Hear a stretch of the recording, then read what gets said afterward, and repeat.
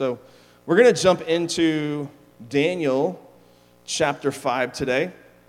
And what's interesting is that we did this series several years ago. Actually, go back. There we go. We did this series a few years ago in the main service, about 7 years ago. And I did Daniel 5 in the main service during that series. And I had this weird idea. Mark Rojas, he's our worship pastor up there on the main stage. And he's an amazing drawer. He loves to draw. And so I'd seen some of his drawings, and I said, hey, can you do me a favor? This is a long chapter. Can you, draw out some pictures that depict the scenes as it unfolds in Daniel chapter 5? And he said, yeah. He was all excited at first. And then once he realized how much hard work that was going to require, by the end, he said, please don't ever ask me to do this ever again, okay? And so I've only asked him to do it one time, and so I thought I'm doing Daniel 5 today that I would make use of his drawings in this sermon because he worked so hard on those, and it felt like a waste to just use them one time. So this is the second time I can use this. He actually hand drew that, the writings on the wall, and that's the title of today's sermon. And there is a 23-year gap between Daniel 4 and Daniel 5, and Nebuchadnezzar has been dead for a long time. And you know how sometimes Bible stories will become part of our everyday language? So if I were to say there is a football game taking place, and if I said to you, it's like David versus Goliath, you would know what that means. You would know there's a heavy favorite in the football game, and there's a heavy underdog in that game. You would know that by the statement, it's David versus Goliath. Even unbelievers know what those kinds of phrases mean.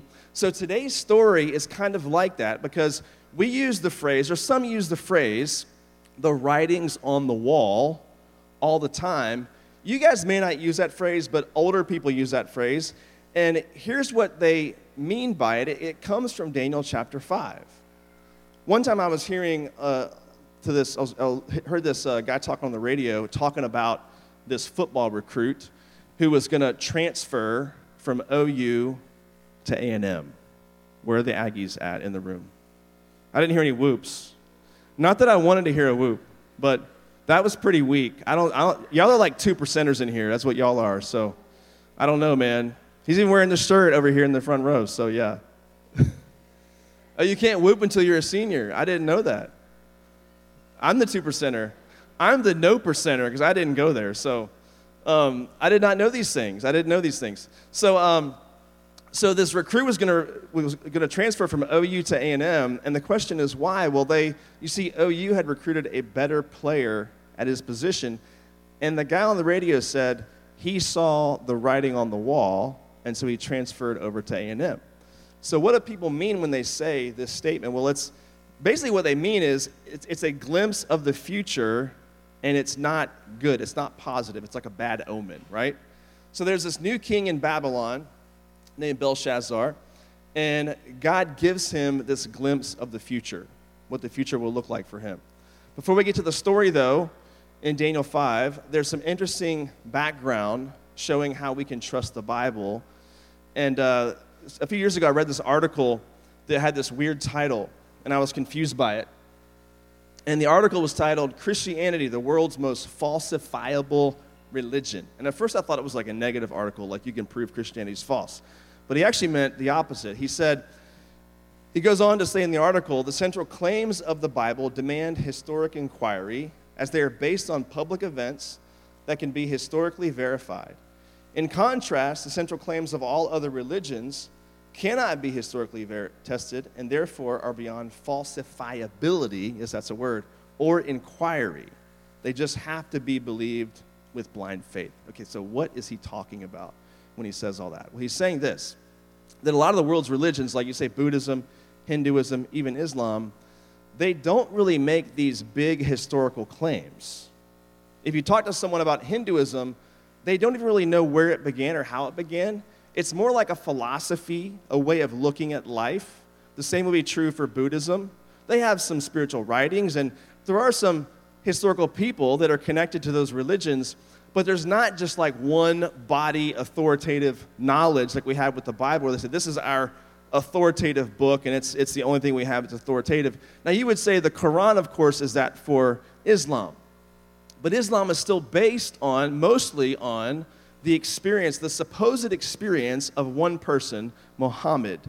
And that's pretty much it. And everyone is following after his teachings. And so you really have this, when you look at other world religions, it's very limited as far as the historical claims that they even make. And so you're really having to say, I guess I just have to take their word for it, whatever it is they believe or put their faith and trust in.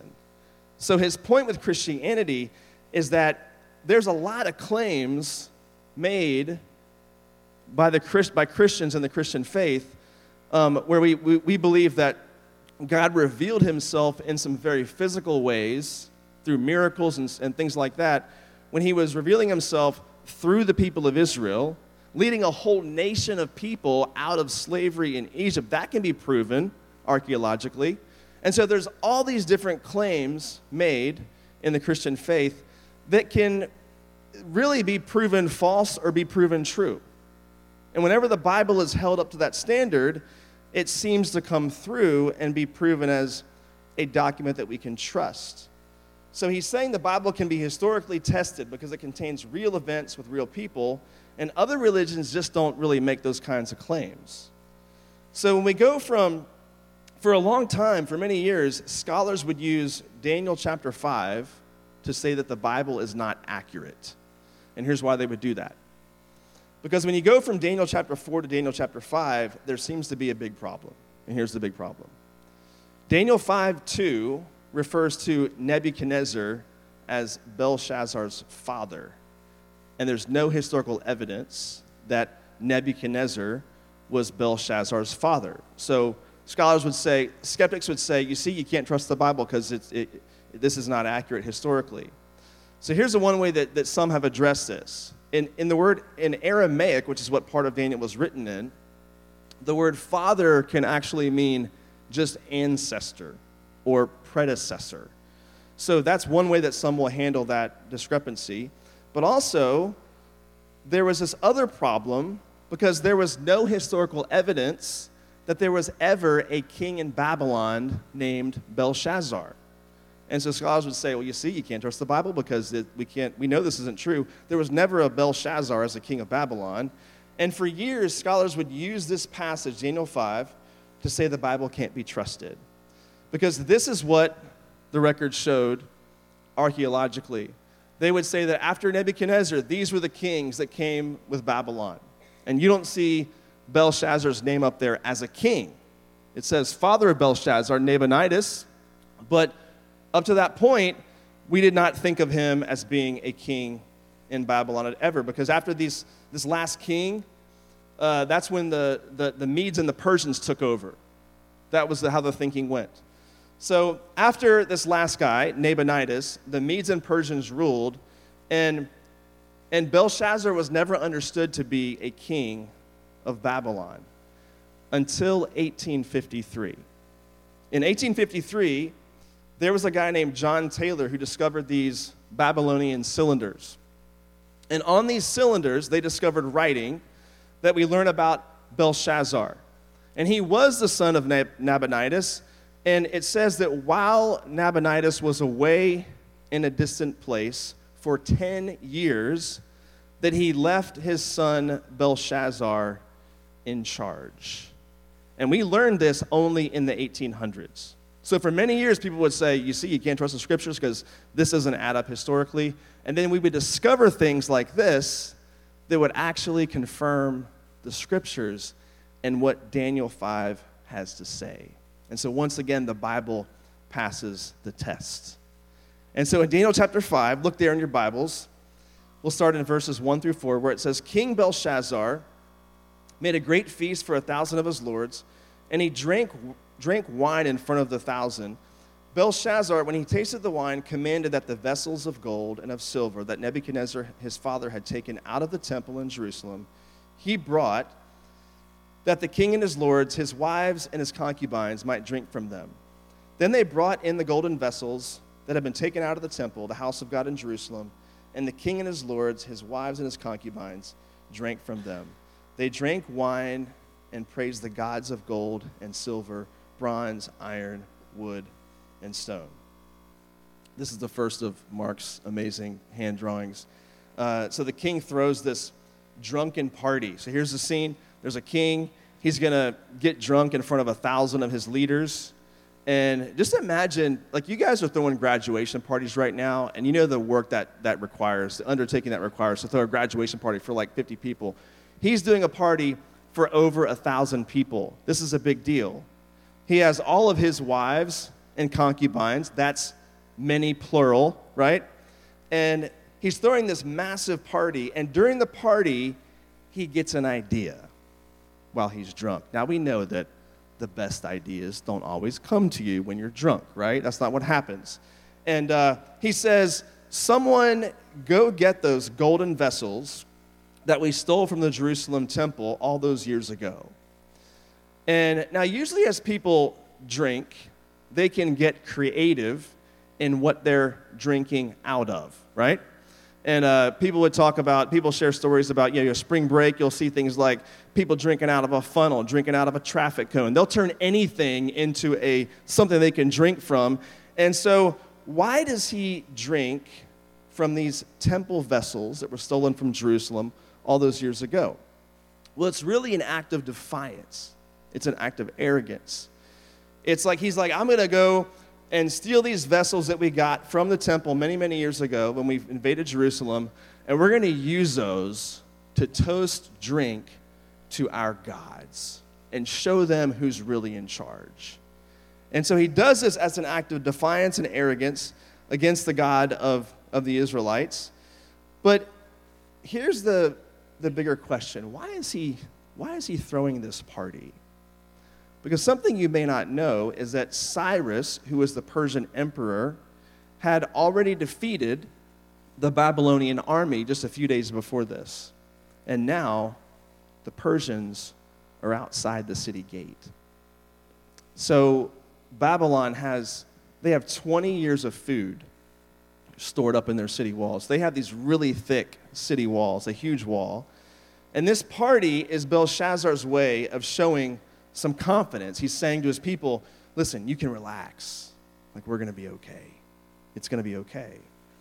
He's doing the very thing that you and I do when we face our mortality. He turns to pleasure. He wants to hide from the reality of death. And I think that you and I can, if we're going to find a touch point of how we can identify things in our own lives, you and I do this, don't we? Whenever we are faced with some really difficult things or a harsh reality, maybe it is something like death, maybe it is something less serious than that, but we usually turn to pleasure as a way to turn off the pain. Over the years, being a youth pastor, I have seen that whenever there is family tragedy, whatever it might be, it could be a death in the family, it could be a divorce, it could be anything along those lines.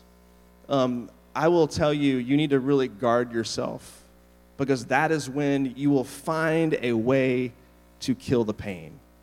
And I have seen students kind of go off the deep end into things when they've walked through some really hard things because they've just said, you know what, I can't tolerate this. I've got to find a way out. And that's kind of what's happening here, is he wants to turn off his senses, turn off his emotions, and just have a little bit of fun, because he knows the Persians are outside the city gate, and they're about to invade, and they're probably all going to die. And he knows that's coming. And so he wants to find a way to relax and give himself and the people confidence that everything's going to be okay in the end. And then we skip down to verse 5, where it says this: immediately the fingers of a human hand appear and wrote on the plaster of the wall of the king's palace opposite the lampstand. And the king saw the hand as it wrote. Then the king's color changed, and his thoughts alarmed him. His limbs gave way, and his knees knocked together. And the king called loudly to bring in the enchanters, the Chaldeans, and the astrologers. And the king declared to the wise men of Babylon, whoever reads this writing and shows me its interpretation shall be clothed with purple and have a chain of gold around his neck, and shall be the third ruler in the kingdom. So this hand just appears, this vision out of nowhere. And this is not like the dreams of previous chapters, but this is a vision that's happening in real time in front of everyone can see this. This is not limited to just one person. Everyone can see what's happening. And this large human hand appears and begins writing on the wall. And in 1 second, all this confidence and all this bravado that he was displaying before this 1,000 of people, getting drunk in front of 1,000 people, all of that fades away. And the words that are used here, it says, his limbs gave way and his knees knocked together. And what you don't understand is that you can't really pick up what that really means in the English, because when you go back to the original language, it basically means he went to the bathroom all over himself. That's what that means. And probably had to change his pants. That's what that phrase means in the original language.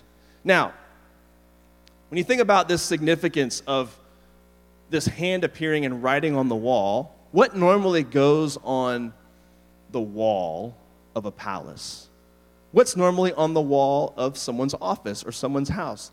Usually, we have some pictures, of course, but usually we put things on the wall, for the most part, that remind us how great we are sometimes, right? We'll put certificates or achievements, and this has always been the case where kings and people in royalty, they would put things on the wall or things that would commemorate themselves, and maybe it's a painting, maybe it's something else that just reminds them how great they are. And yet this is where God appears and says, I'm going to write on the wall, the place normally reserved for you to remember how great you are, and I'm going to give you a message on that wall. And so this is what God does. I'm going to summarize for you the next several verses, because the king goes and calls for his wise men, but they can't interpret the writing. So then the queen, who is most likely the mother of Belshazzar, she goes in front of the king.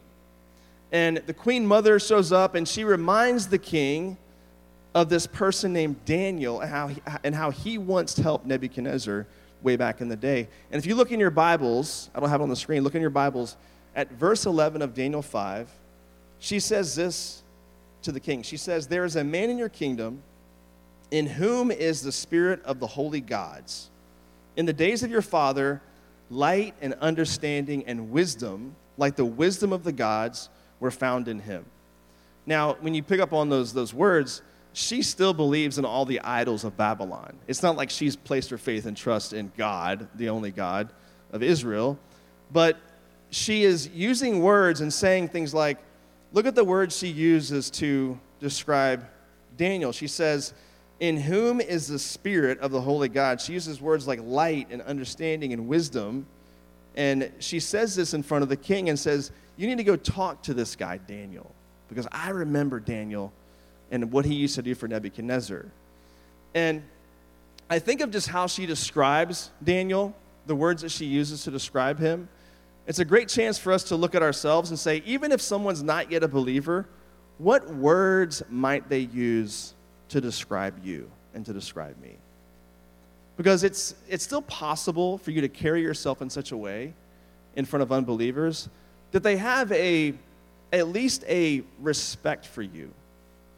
And there's something about you that draws them to you. And that's kind of how it was with Daniel. This queen, she saw something in Daniel that she respected. And it's a reminder for us to carry ourselves in such a way, in front of unbelievers even, that we're approachable. We're someone they might seek out in a tough situation. Even if they don't know Christ yet, it might be a way for us to introduce to them the God that we worship and trust. We see here how Daniel, he didn't just survive in this place called Babylon, but he was someone who, he thrived in Babylon. He was someone that really rose to the top and was someone that was respected by people in that culture. So Daniel is brought before the king, and the king asks for an interpretation. And before Daniel gives the interpretation of this vision, he recounts the story of Nebuchadnezzar from many years ago.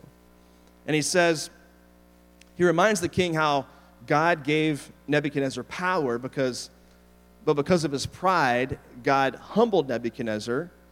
And then he turns to Belshazzar, and look down at Daniel 5, 22 to 23.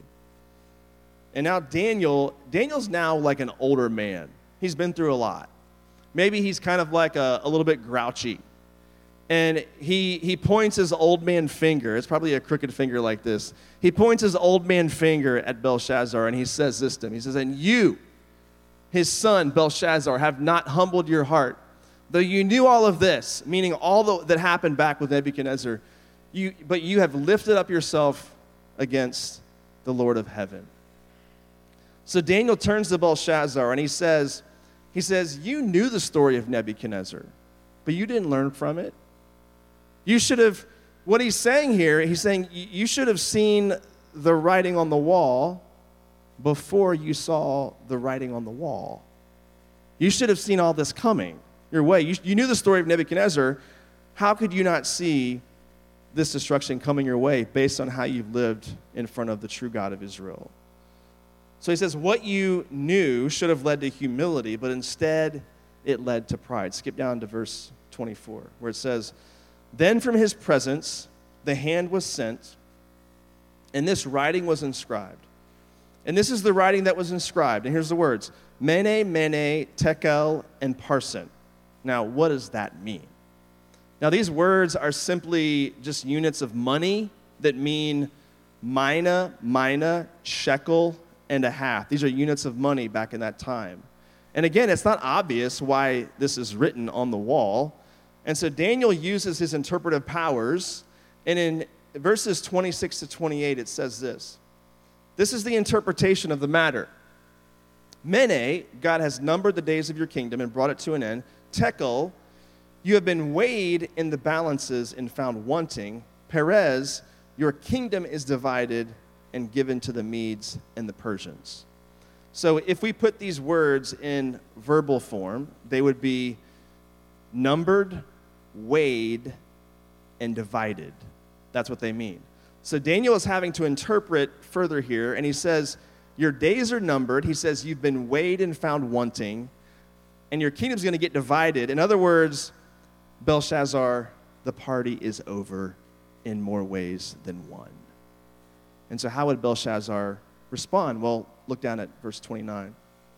It says, then Belshazzar gave the command, and Daniel was clothed with purple, a chain of gold was put around his neck, and a proclamation was made about him that he should be the third ruler in the kingdom. And that very night, Belshazzar, the Chaldean king, was killed, and Darius the Mede received the kingdom, being about 62 years old.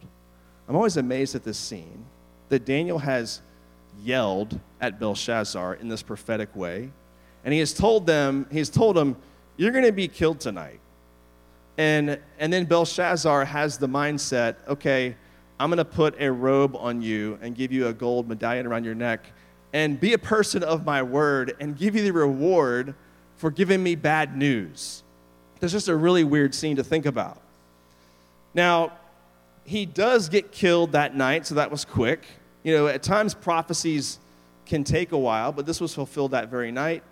And so again, at least Belshazzar keeps his word. This might be a last-ditch effort to save himself. We don't really know. If I do something good for him, maybe God will have mercy upon me.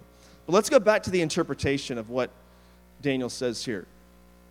He says, you have been weighed in the balances and found wanting. Now, a balance was a device used in weighing payments. And if a payment did not meet the standard, then it was rejected. And this is, so when you think of these words being said to Belshazzar, Daniel is saying, look, God has weighed out your life, and you have been found wanting. But when you think about that statement as it relates to all of us, that's really true for all of us. That if you were to put our life on a scale and weigh it out, right? Our accomplishments, our good deeds, our good efforts, all of us fall short, right? Apart from Christ. So we see a glimmer here of the beginning of the gospel here in Daniel.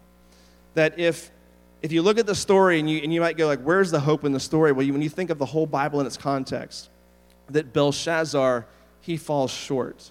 You and I, we fall short. If you weigh out our life, I think even unbelievers understand this idea that they might accomplish some great things, but there's just always something missing. There's always something missing apart from Christ. And so apart from Christ, all of us have been weighed in the balances and found wanting. And even those that don't know Christ yet, I think can still make sense of this idea. So what do we do with this story? Because when you compare Daniel chapter 4, there are some things that are similar and some things that are very different. Because if you go back to last week when Chris taught Daniel 4, Nebuchadnezzar, he gets prideful, he gets confronted, he gets warned, he gets sent off to the wilderness for 7 years, and he seems to repent. I agree with Chris, we don't really know if he was truly or not. But God seems very patient with Nebuchadnezzar. Belshazzar gets prideful, and God says, that's it. You're dead. And it's happening tonight. So why? Why the difference between Belshazzar and Nebuchadnezzar? I'll quote Chris from last week. I don't know. But it reminds me of Paul's words in Romans chapter 2, verse 4, where Paul writes, or do you presume on the riches of his kindness and forbearance and patience, not knowing that God's kindness is meant to lead you to repentance? You see, sometimes God gives people a lot of time to repent, but sometimes he doesn't. Maybe you're sitting here and you're thinking, you guys are young, fairly, and maybe you're not following Christ yet. You think to yourself, you know what, I'm going to have all the fun, I'm going to do all the things, and I might get to that later on. Listen, right now, you're experiencing his kindness. Romans 2:4 says, God's kindness is meant to bring you to repentance. His kindness should lead us to repentance. And listen, I can't speak to this, but just like Belshazzar, maybe his kindness runs out tonight. We don't know. We don't know. I love these words by Sinclair Ferguson. He says, to know that God is gracious and yet not turn from sin in the light of that grace is to fall under his righteous judgment. You and I cannot presume on the grace and mercy of God. We are not entitled to it. He doesn't owe it to us. So the encouragement for all of us is wherever you stand with God, it's time to repent. It's time to turn to him. If you don't yet know him, it's time to repent. And to let his kindness and his grace and mercy bring you to himself. And so with that, we want to go ahead and head to our breakouts here in a moment. So if you're